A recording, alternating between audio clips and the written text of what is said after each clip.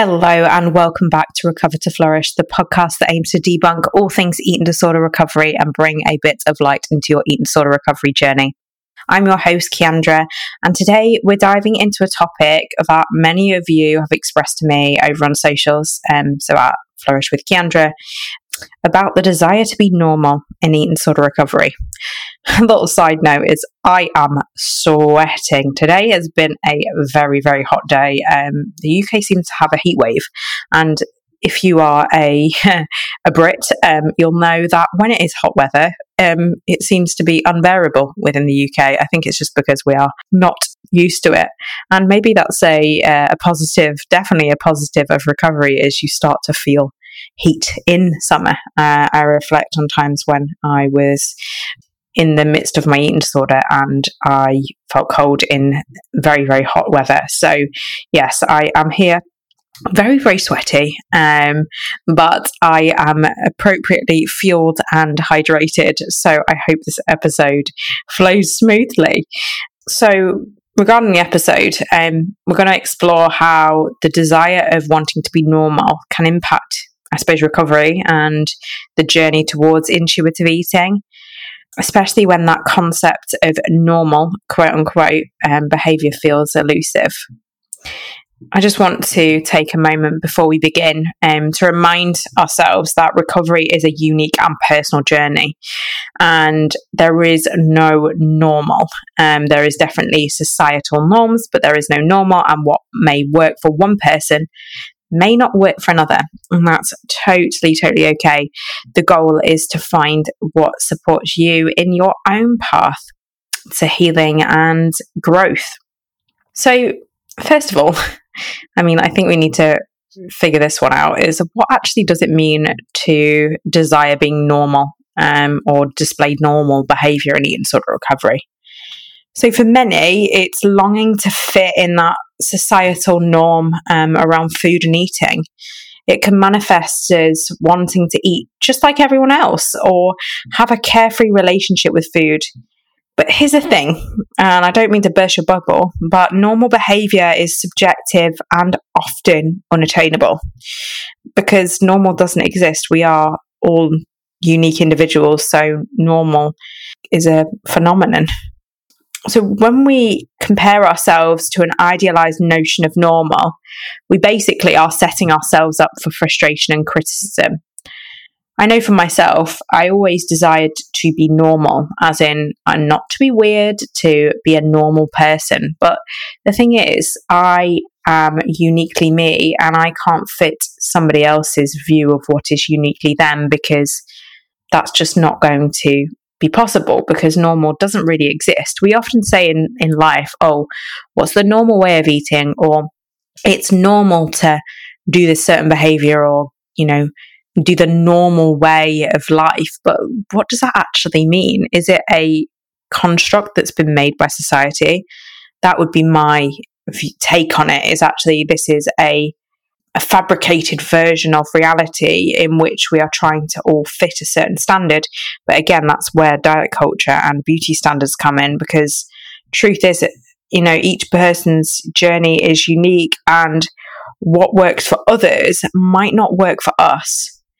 So the question is, with all of that, is how do we navigate this desire for normalcy in recovery? I want to reflect before we do on how you kind of get over that, is actually thinking, what does normal mean in recovery?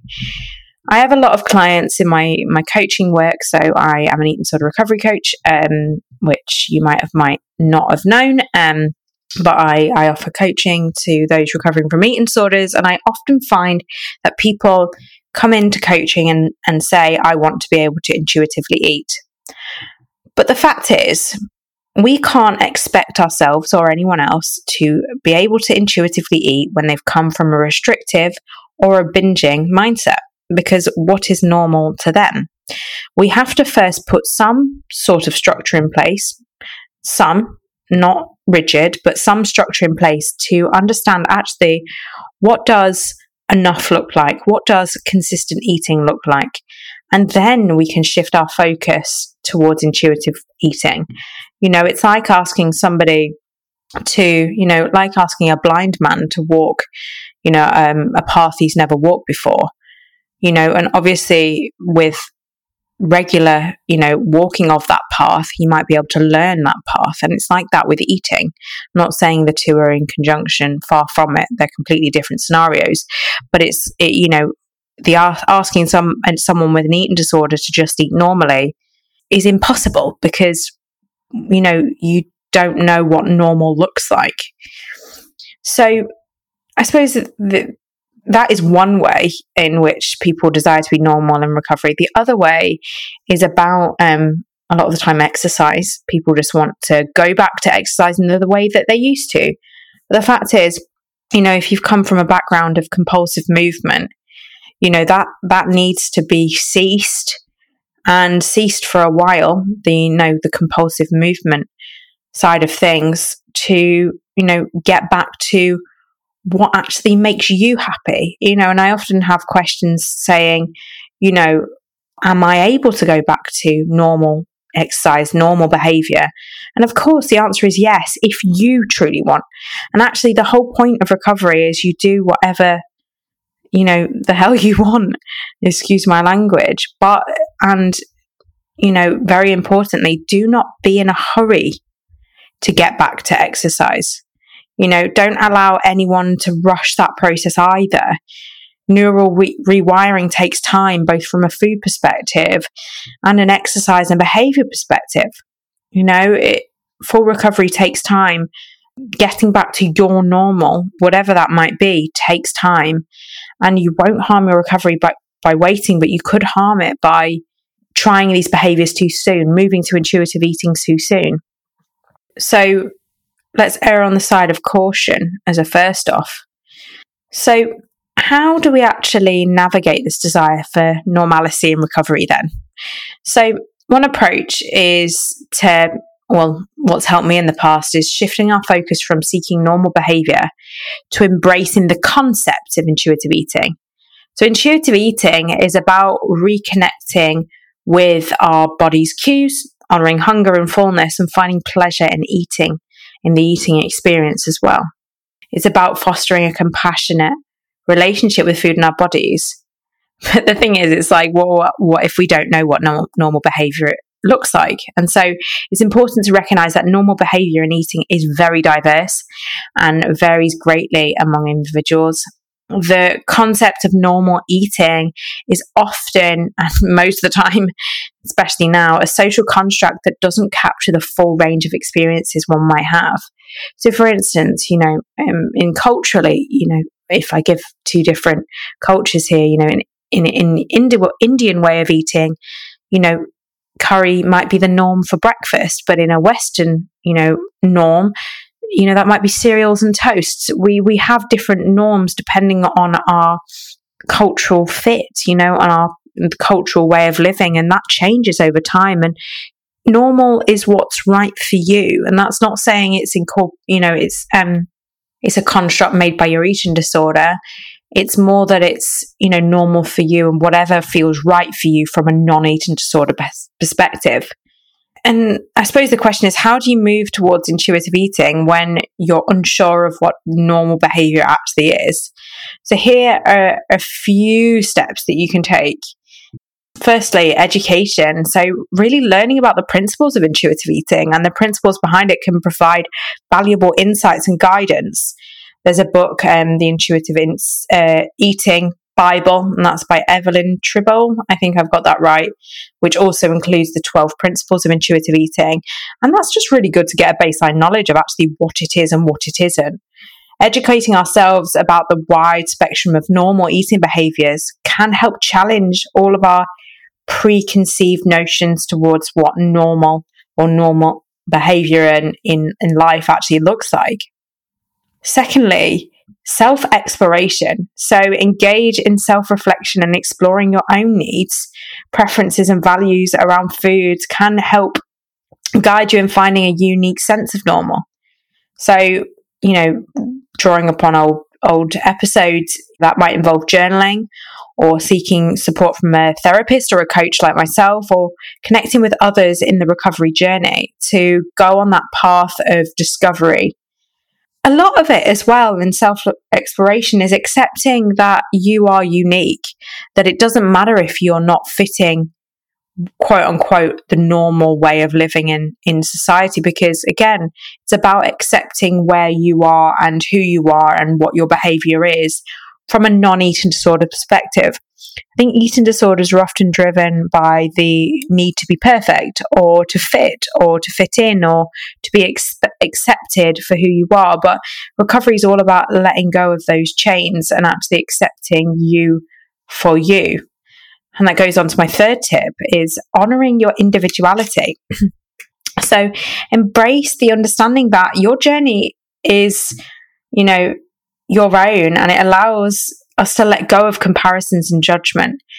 Comparisons with others is what really stumps us in our progress, because if we're constantly comparing ourselves to somebody else and somebody else's eating behavior, we're never going to move forward in our own journey, because what's right for somebody else might not be right for us, because they don't know what our bodies are like, what our behavior is like, what we like to eat. We all have different taste I can't even get that word out, taste preferences and desires, and so many different things that make us uniquely us. And if you honor that individuality, that's when you let go of those chains of society that expect us to live in a normal way.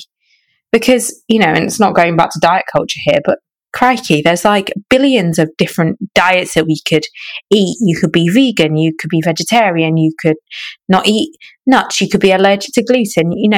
Therefore, there is no normal eating behavior, because we're all so unique and have different needs.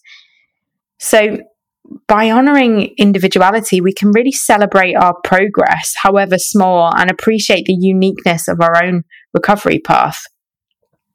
The other side of things is also about, actually how we start the intuitive eating process. There is about understanding and learning what that might look for you and what normal might look for you. But actually, how do you start practicing it? So you've educated yourself, you've accepted your individuality, but here are a few suggestions of maybe what you do to start that intuitive eating journey. Obviously, and I want to really stress that this should be managed in a way that's appropriate. So, getting yourself to a point where you're out of an energy deficit, out of the risk of it refeeding, getting yourself to a place where maybe you have started your weight restoration journey, if that's appropriate, or getting yourself to a point where you're not restricting. That's when I would say it'd be safe to start experimenting. And that's the first tip, experimentation. So giving yourself permission to experiment with different foods and eating patterns. Once you've got into a consistent way of eating, start to dive into your hunger and fullness cues whilst still keeping structure. It's incredibly important to keep that consistency there. So whether that means 3 meals and 3 snacks, which is an ideal, or 3 meals and 2 snacks, but whatever works for you, it's keeping that consistency there. But, trying new foods, challenging fear foods, and observing how they make you feel physically and emotionally. So if a food is making you feel sick, that might be a food that you don't enjoy. But if a food is making you feel vibrant and energetic and fueled, I know I spoke with one client this morning, and she has this obsession with oat bowls, and I do too. I love them, but that's a food that she discovered through her intuitive eating journey, or the move towards it, whilst still keeping structure. Just because you eat intuitively doesn't mean that you have to let go of any structure that you have with your eating, because we, as a society, need consistent nutrition. So as long as you've got some sort of guide that you're going to eat regularly, then you can start being experimentative. So use this as an opportunity to gather data about what works best for your body and your well-being. Again, completely unique to you. Secondly, and I am a big advocate for that, because obviously I am a coach, but I've always been an advocate about this, and seeking support. So surround yourself with a supportive team, ideally a treatment team, but if you don't, a community of friends, families, advocates, other people in the social media sphere.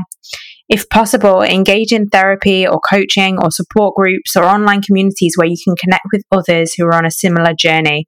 But in a non-disordered way. So share experiences and learn from others.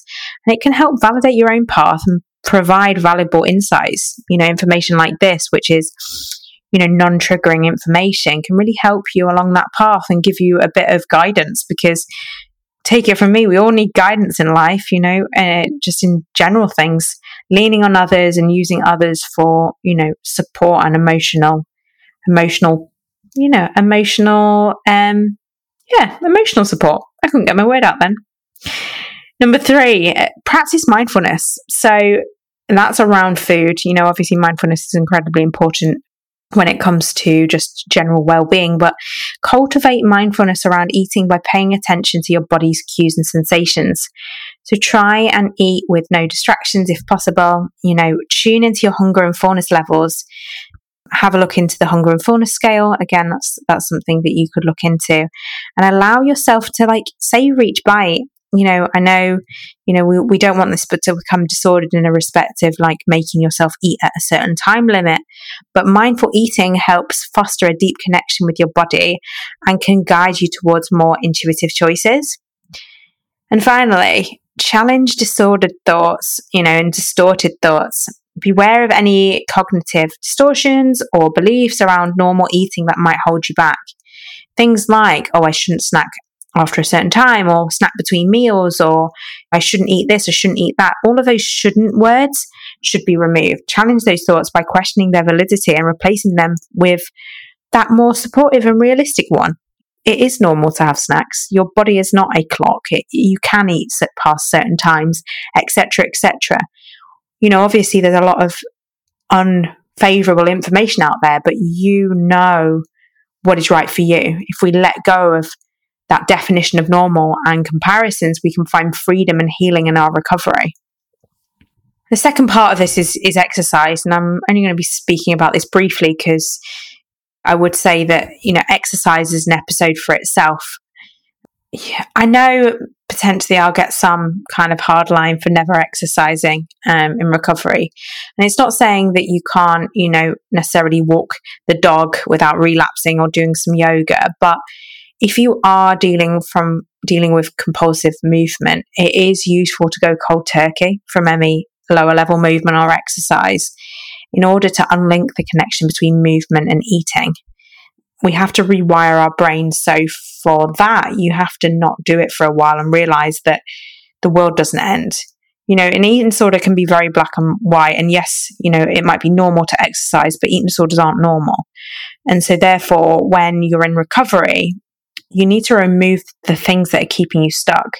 And then you can go back to what's normal for you. Again, that might not look like working out in a traditional sense. And I would never ever say, you can never exercise again, because that's overly simplistic. It's not freedom. The whole point of recovery is freedom from the rules and the ability to do what genuinely feels good. But full recovery means that movement and food will be unlinked in the brain, and sometimes we need to remove a trigger for it to become normal for you.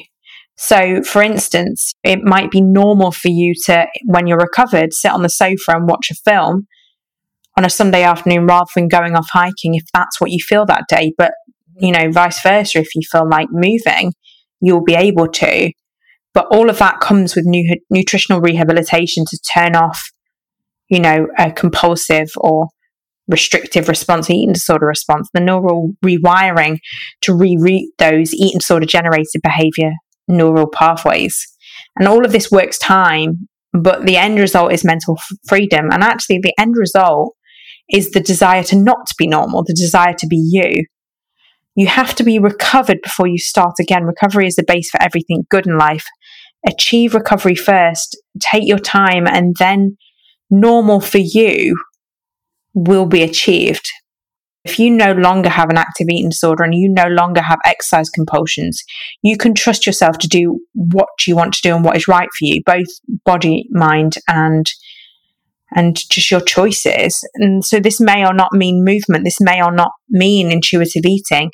If you prefer structure, then you do you, but it has to come from a place from without compulsion.